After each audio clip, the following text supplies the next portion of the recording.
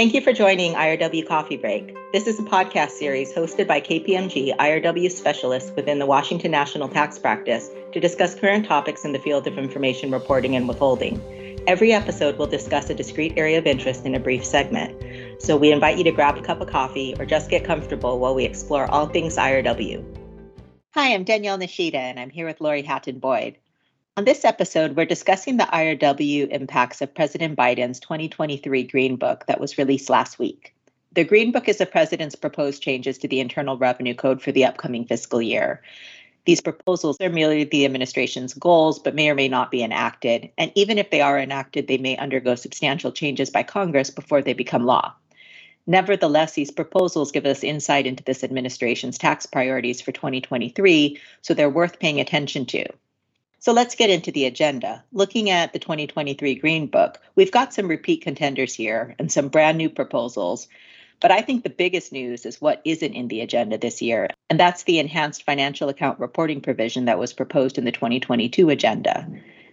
This proposal would have required the reporting of gross inflows and outflows from financial accounts to better enable the government to reconcile a taxpayer's claimed expenses with the activity in the taxpayer's account.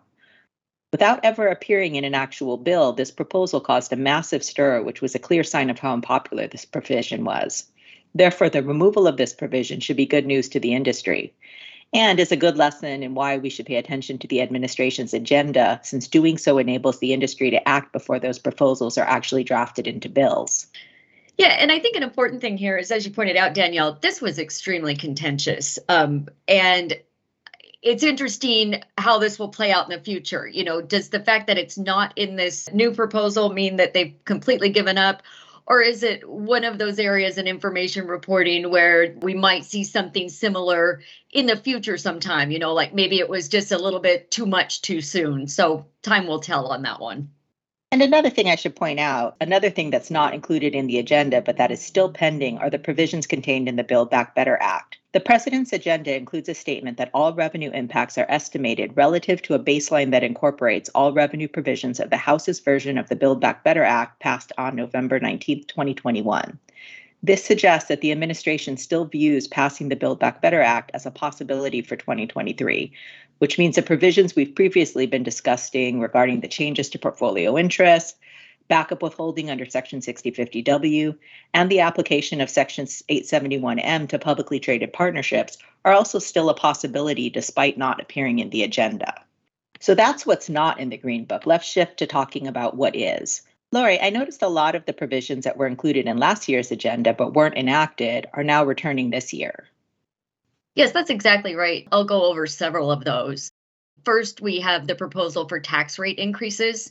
The proposal includes a corporate tax rate increase from 21% to 28%, and then a proposed increase in the highest marginal rates from 37% to 39.6%.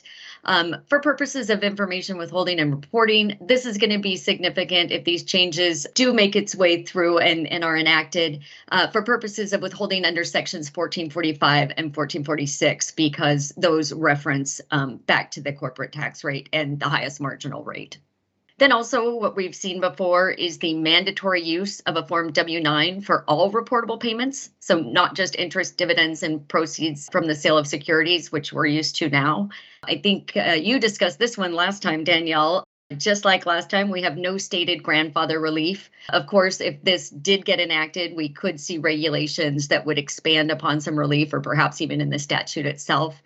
I think some of the things that we've talked about before was relief if a payor has reported payments under that exact same name TIN combination in the past and never received a B notice indicating a name TIN mismatch, or the use of the IRS TIN matching system if there hadn't been reportable payments, or maybe some combination of both of those ideas. The effective date on this proposal is payments after the end of this year. So if there wasn't that kind of grandfather relief, very short timeline to be getting W-9s for all of a vendor payment, for example, just a vast number of payees and not very much time from the time if this was enacted until it was effective. And we should note that that relief that we've discussed in the past is relief that we think would be reasonable, not necessarily that we've seen this relief proposed by the government so far. But we would hope Treasury would take into account alternative measures that are probably more effective to actually ensuring better reporting occurs rather than just getting a Form W-9. Yeah, that's a great point, Danielle. And to your point, these two proposals actually would result in better information than just a mandatory use of a W-9. Then just covering some e-filing requirements that we saw before, the proposal would require mandatory electronic filing for certain tax returns if various thresholds have been satisfied related to income, assets, or owners, depending on the exact type of return. For our purposes, it would have a mandatory electronic filing requirement for a Form 1042. Historically, these are only filed on paper. We don't have an electronic process for this form right now, but this proposal would make that mandatory. The effective date for that would be the return filed in 2023, reporting the 2022 income. And I actually think that this is something that would be readily accepted because I get calls all the time with people asking whether they can file this form electronically. So I think this is something that people are eager to see. You know, the one thing that's surprising to me about that proposal is there really is no soft landing. We go from no electronic reporting option into mandatory electronic reporting, and you would hope that they would provide a year or two, giving people a chance to adjust. But maybe that's something they could do in regulations.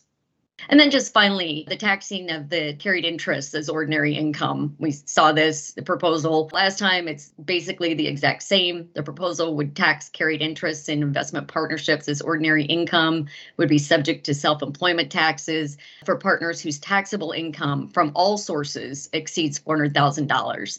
So the proposal would repeal current Section 1061 for all taxpayers if their income exceeds that $400,000 threshold. So while it's not explicit, this phrasing would suggest if you're under that threshold that the current rule would apply. It also doesn't discuss what about non-U.S. partners that get these carried interests. I think to the extent those services were performed in the U.S., it would be U.S. source FDAP income and subject to withholding if there wasn't a treaty that would exempt it.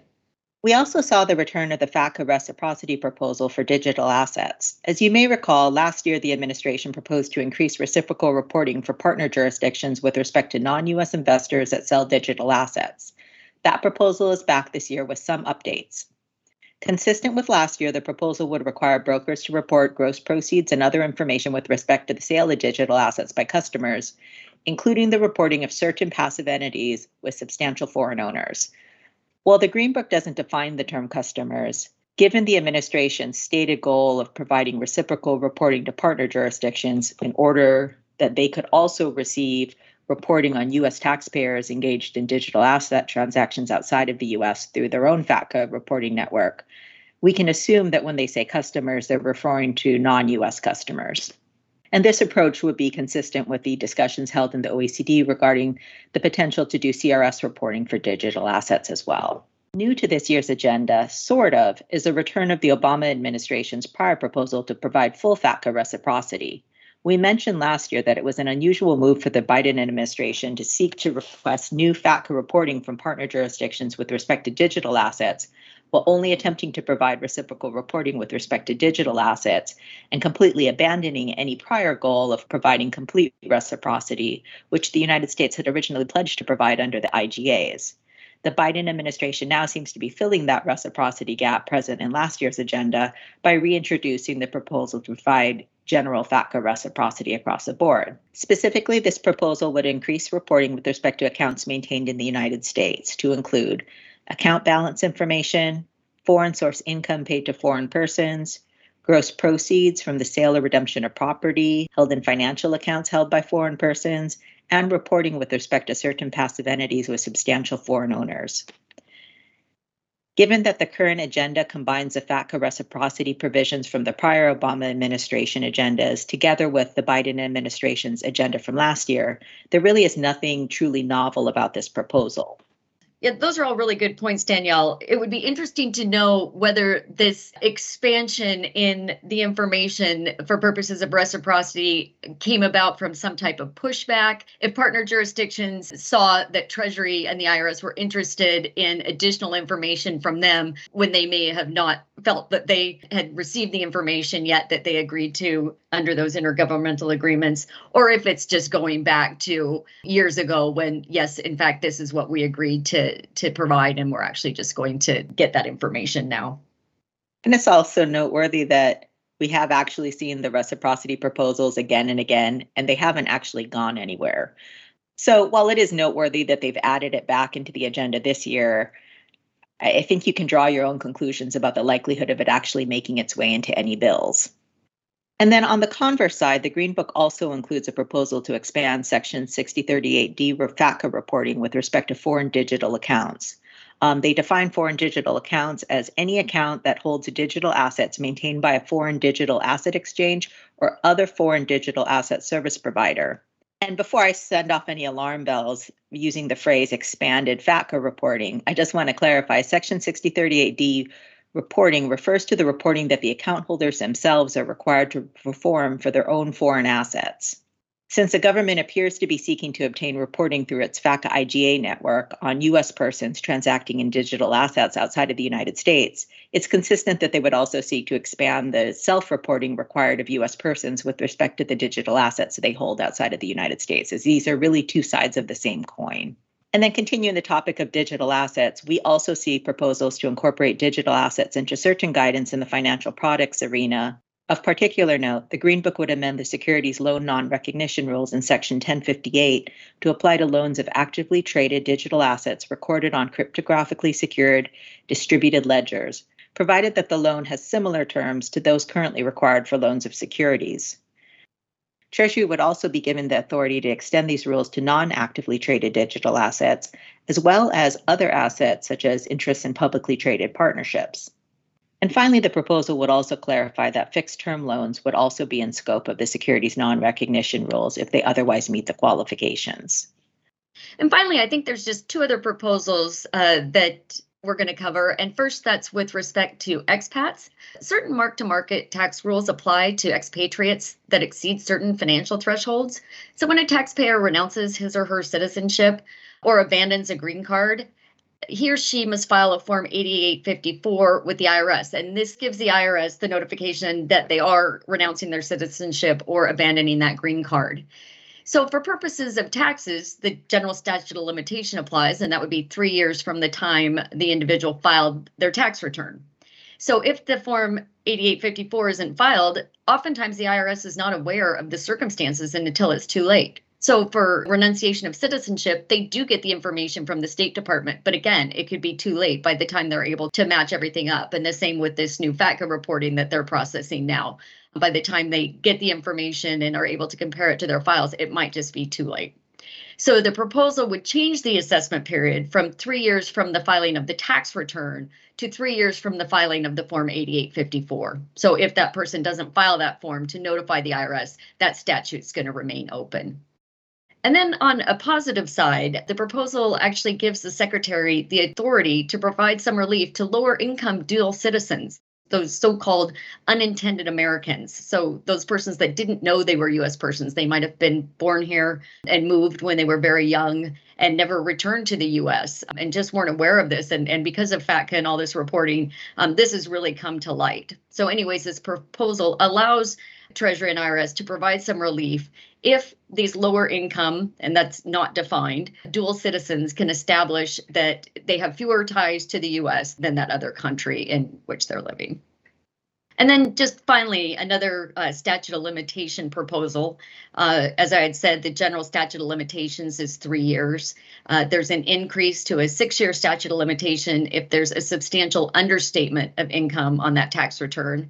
So that would be 25% of the income is understated on the tax return. And the Greenbook proposal would extend the statute of limitation to 6 years as well if there's more than $100 million that's unreported in income. So that would be in addition to that 25% understatement of income. And the effective date for that would be any returns filed after the date that this would be enacted.